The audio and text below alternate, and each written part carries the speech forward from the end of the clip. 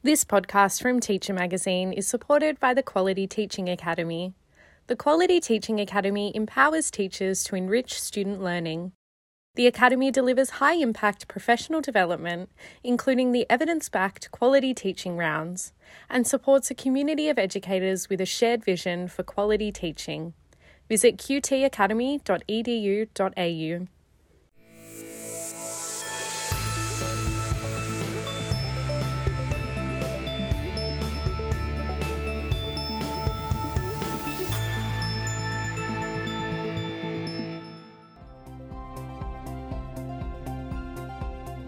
Thanks for downloading this podcast from Teacher Magazine. I'm Dominique Russell. In this episode in our School Improvement series, I'm joined by Vanessa Rowland, Portia Rodell, and Karen Mercier, who have recently published an examination of a 2-year pilot study which encouraged schools to actively try to reduce their carbon emissions. Their study and resulting report, titled Schools: An Untapped Opportunity for a Carbon Neutral Future, assessed which actions proved to be most effective, considering both the cost involved and the outcome achieved. The study came about after Vanessa Rowland and her colleagues conducted the 2-year pilot program, the Low Carbon Schools Pilot Program, between 2015 and 2017. 15 schools were involved in this, and then PhD candidate Portia Rodell decided to investigate further as part of her PhD research. 13 of the original 15 schools jumped on board for this further examination, and it's the examination of these schools which we'll discuss today. Alongside Vanessa and Portia, we're joined by Karen, who was a supervisor for this research of Portia's.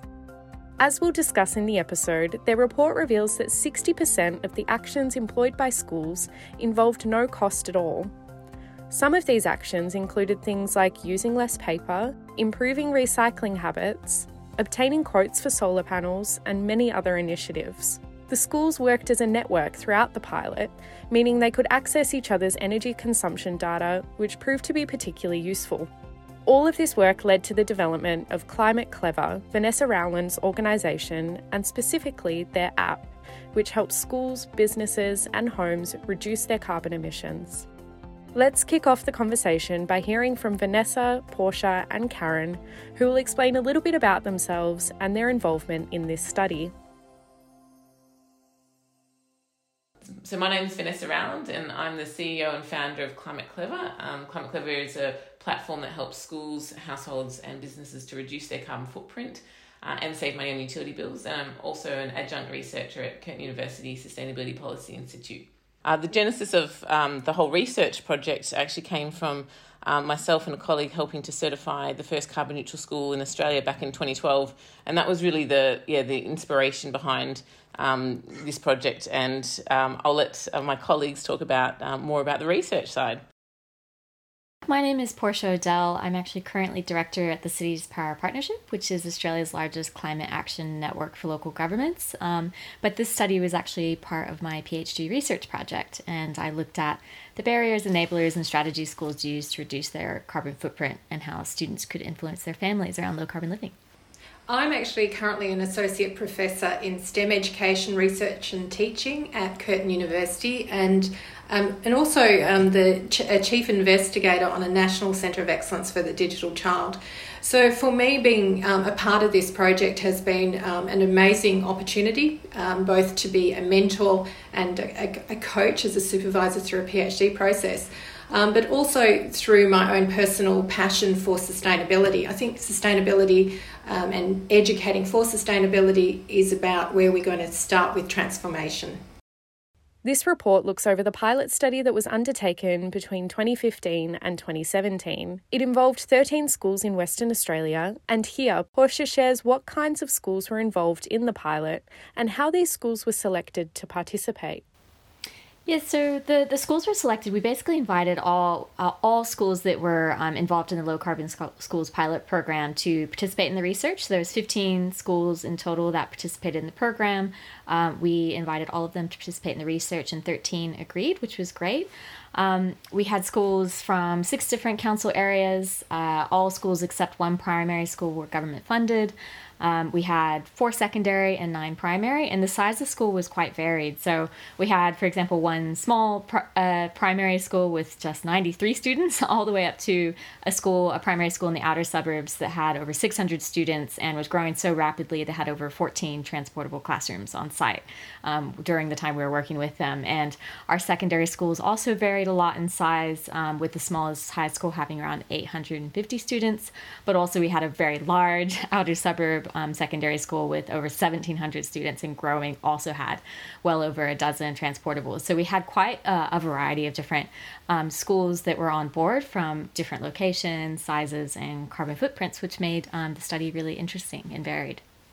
Perhaps most excitingly, the research team found that of the actions these schools implemented throughout the pilot, 60% of them involved zero cost, and a further 10% of the initiatives were classified as low cost, which means they cost around $1,500 or less.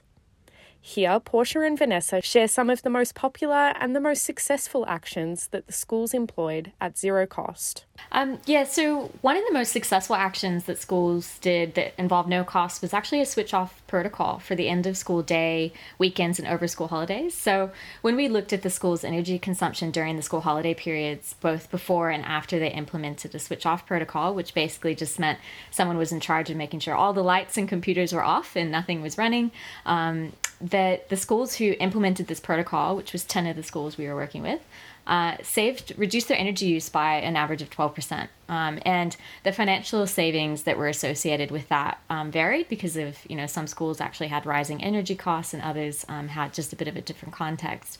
But that's a good example of the type of initiative that was definitely the most successful initiative in terms of carbon emissions and a reduction in costs and in consumption, and which is great because it was actually quite a simple thing to do as long as someone was taking charge and leading the way. Following on from the research, we were just featured on Fight for Planet A, our Climate Clever program, and one of our more recent schools did a similar switch-off protocol as Portia just mentioned, and they actually ended up saving 30% on the utility bills in 4 months. So it was sort of around November, December or to February when they went back to school, and that 30% was equated to a $5,000 savings for that school, and again, all no-cost actions that they did. And that was a significant savings. That school, I think, had 200 students. So that was, probably funded the whole library budget for the year. A few other things that we looked at were counting various appliances, and we set out challenges every month to say, everyone go and count how many fridges, for example, you have in your school. And one of the schools came back, the following day and said, oh my gosh, we've got one fridge per 2.4 staff members. Is that a lot of fridges? Which, we didn't quite know ourselves because we didn't have the data on it. But we did have a colleague who was like, that sounds like a lot of fridges. Why do you have so many? And that prompted a further investigation of looking into why they did. And it turned out a whole bunch had been donated by the community. So they were old, inefficient fridges.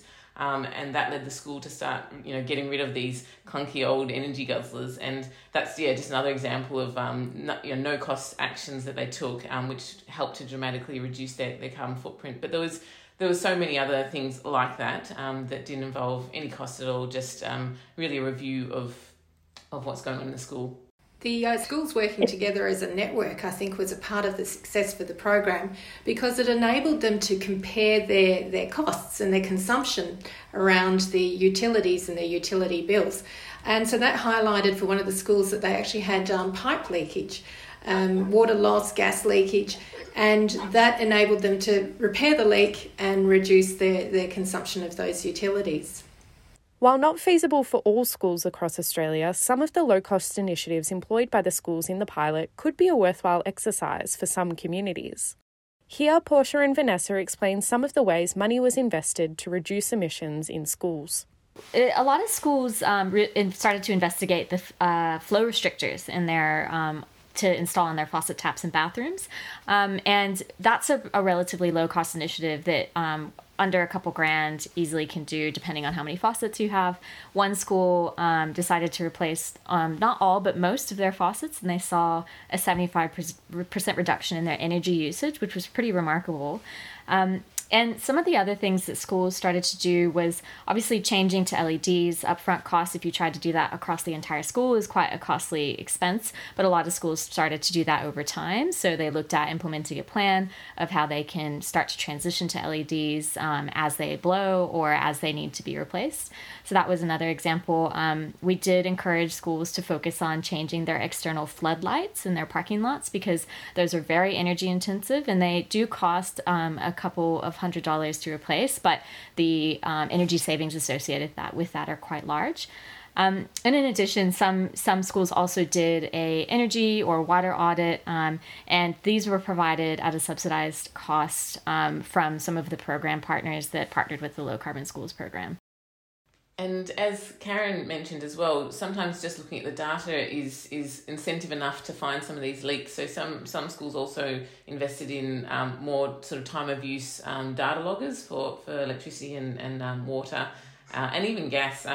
This was actually another low-cost initiative, but some schools found that their gas pilot lights were being lit a couple of months before they actually needed to use the gas heaters, for example, and just even the pilot lights were consuming so much gas that I think it ended up being about $30 a day that they saved just from switching those gas pilot lights on so early. There's just another example of, I guess, the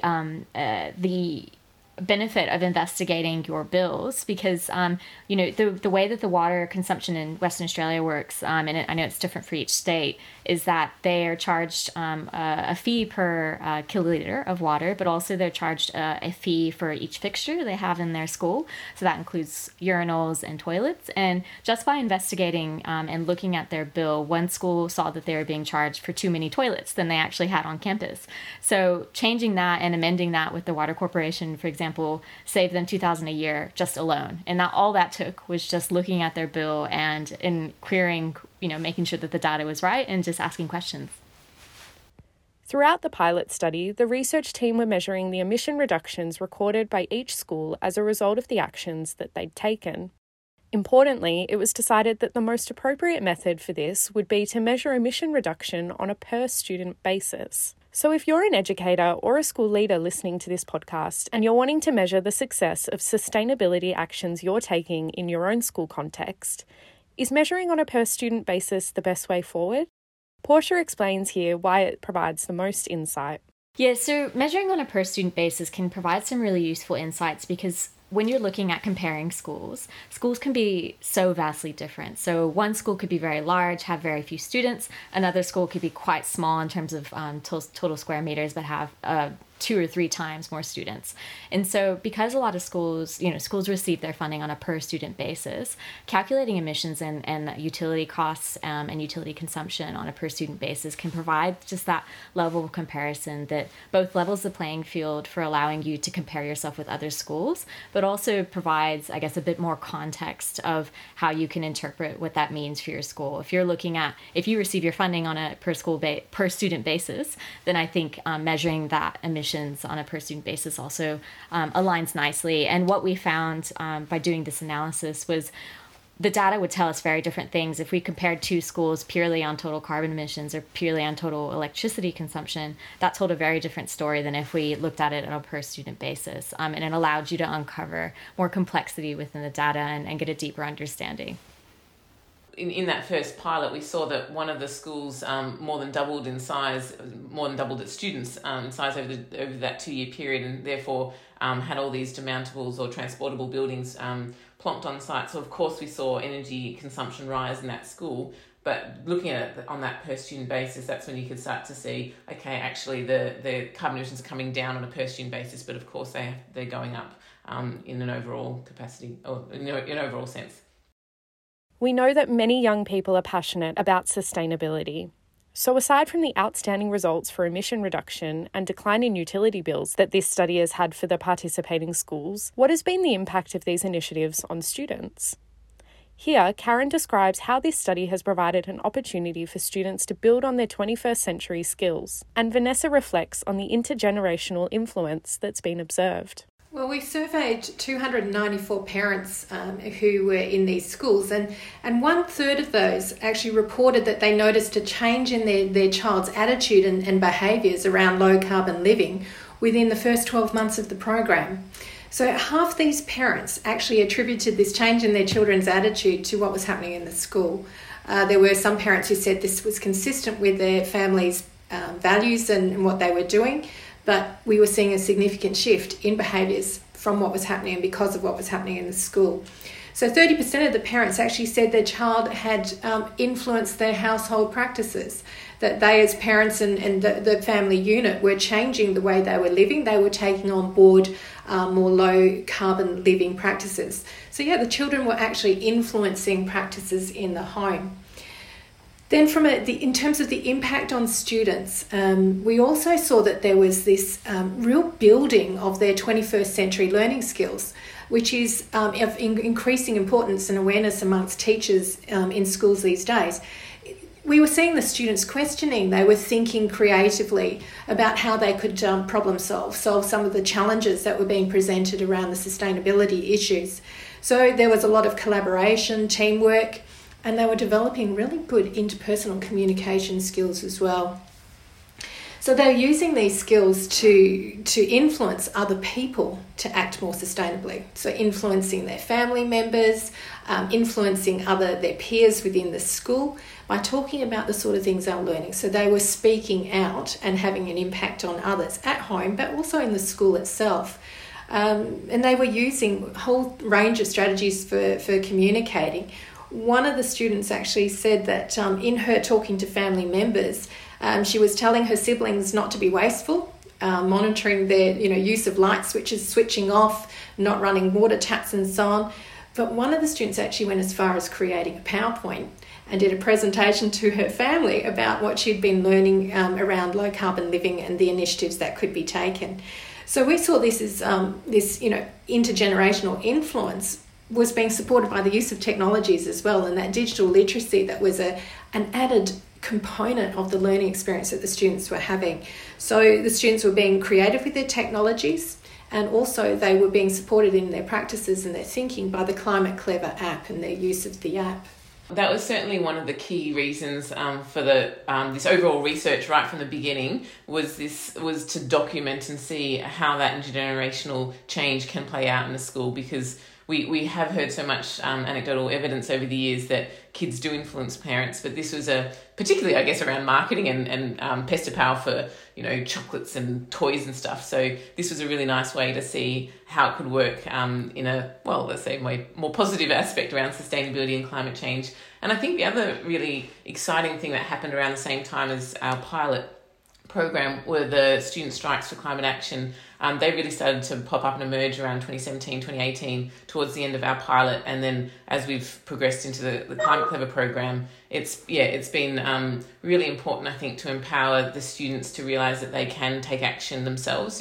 It's very important that they can go out there and demand action from our leaders, our politicians and adults, but I think it's also equally as important to be able to say, but hey, you can do something in your school and in your home as well. The steps taken by the schools at the very beginning of the study to decide how they were going to reduce their emissions was an important part of their overall success. In the report, the authors write about how the development of SMART goals, and therefore the development of really specific targets, was a particularly useful activity. So certainly having SMART goals is really important. I think where this study led us to was the fact that there aren't that many, resources available to help schools to really measure, monitor and reduce, hence why we ended up creating the Climate Clever program from this research to enable schools to really easily plug that data in somewhere so they can start to understand. There's a mantra in this field, you can't manage what you don't measure, so you have to have that sort of baseline data. So what we used in that initial pilot was Excel spreadsheets. We provided them to all the schools and they entered their data into the Excel spreadsheets, and that was how we got that data together, and Google Docs to provide them with ideas for actions. That's now all being translated into our app, and this is what we're now providing to schools across the country. I think it's also worth mentioning that up until to date there hasn't been a national program for collecting all this data and enabling these schools to compare and work together. So the first step is to pull together your bills and that data to understand what you're consuming as a school, and then what we've done with our Climate Clever platform is we've learned from this study and this pilot, so that counting of fridges and the counting of toilets, as Portia said, we thought that's actually really interesting data as well. So let's actually collect that. So the Climate Clever app now enables the students to go around with an iPad, for example, and count all those different types of appliances and how many lights they have in the school, to start to identify where they could start to reduce or do retrofits and upgrades. And then, of course, putting in actions in place. And again, we always want to encourage schools to look at those and really explore those no-cost actions, because I think one of the inspirations behind this was to provide schools with a strategic approach to reducing their carbon footprint. And I'd often get asked, by schools, that had a worm farm, whether, what they should do next. Should they do an LED lighting upgrade? And I think, as Portia mentioned as well, the lighting upgrades can be quite expensive if you do it across the whole school. So while the worm farm might be $150, the LED lighting upgrade might be $150,000. So being able to look and explore and find and implement those no-cost actions first, which can save you some money, and then you can use those savings to invest in further retrofits. And we found through that pilot that quite a few of the principals were willing to silo those savings out and use them as a new green or sustainability fund to fund some of those upgrades, which obviously then creates more savings and further financial opportunities for the school. Have an action plan in place where you identify what your goal is, set yourself some targets, and then celebrate those small achievements along the way. And I think there's opportunity here as you're planning and being intentional with what you're doing is to seek out and make connections. So find those partners in the community that might actually be able to support the actions and initiatives in the school. So that might actually be your P&C, it might be some business owners within your local community who can help the schools with expertise, perhaps resources, or even actually getting quite hands-on and getting involved in the programs. And within that action, how can we then connect these programs into the curriculum within the school? So how do we actually get Climate Clever and sustainability actions and programs as a core component of curriculum, where the science and the maths and the technology learning is actually integrated meaningfully into these amazing sustainability actions? And on that note, so we have, again, followed on from the research that we did ask all of our 15 schools, what they would like to see, if this program continued. And certainly curriculum resources were one of the key things that they all asked about. So we have developed curriculum resources for the Climate Clever program as well. And Karen and I are actually also now supervising another master student who's now looking at working with and integrating those curriculum resources in 3 schools in Perth as well. So it's sort of following on from Portia's research, but with a bit more of a curriculum focus now. And finally, here Karen discusses the implications of this study for school communities across the country, and in particular, what principals should be taking away from their research findings. I think the first major takeaway for school principals is just how doable it is to take action at a whole school level to actually make a difference around sustainability. And as we know, and principals would very much be aware, that sustainability is actually a cross-curricular priority. So it is something that is relevant to every member of the school community, and it's very much a cross-curricular, everybody's business. So I think too, to take away from this, a learning from this project, is that it could require some thinking differently. Approaching the pedagogy and the teaching practices a little bit differently. So this can be sometimes a bit of a challenge, but there's an opportunity here to support and coach students to take action for themselves, teachers to think differently about their approach to their planning and their classroom actions. So supporting students to be problem solvers, and to actually be the action taker or even the champion of the initiatives in the schools. I think one of the other major takeaways for me, and that I think has relevance to the school leader, is that these sort of changes don't happen automatically. It requires intention and taking action, and that can take a little bit of time, and it can even take some resources. But as the examples that have come out of this, spending a little bit of money can actually mean that you save money in the longer term. And so the project becomes self-sustaining in that it can pay for itself with the savings with the utility bills and so on.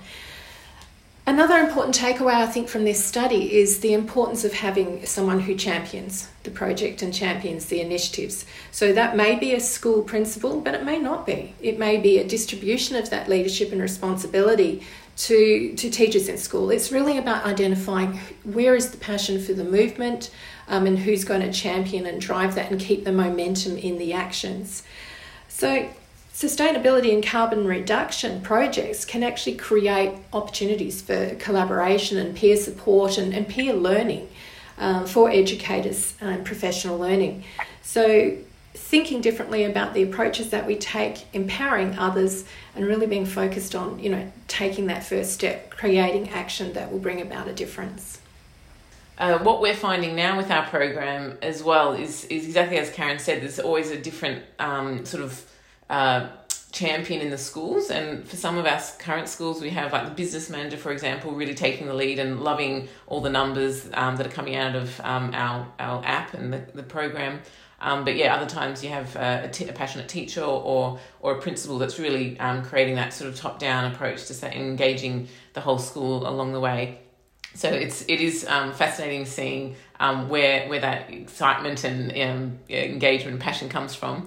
The other thing I'd say would have an implication for the study and on the school leaders and particularly for teachers is being able to use the real life data that comes from the program and from looking at all the consumption data, that provides so many maths opportunities and science opportunities, and it means that kids are learning with that tangible data in front of them instead of just an example in a textbook that sort of doesn't feel like it's that relevant. So I think there's a huge opportunity there for schools. Vanessa has raised a good point there about the cross-curricular nature of the learning that can go on. So the Climate Clever practice and app itself and the learning programs that came from that, they really are STEM-based learning experiences. So it's a real-life problem. It's something that students care about and passionate about, and they have it there in front of them. And in that context, they're learning their science, they're learning their maths, and they can even create those technology-type solutions to the problems. So it's real-world learning for the students and STEM in practice.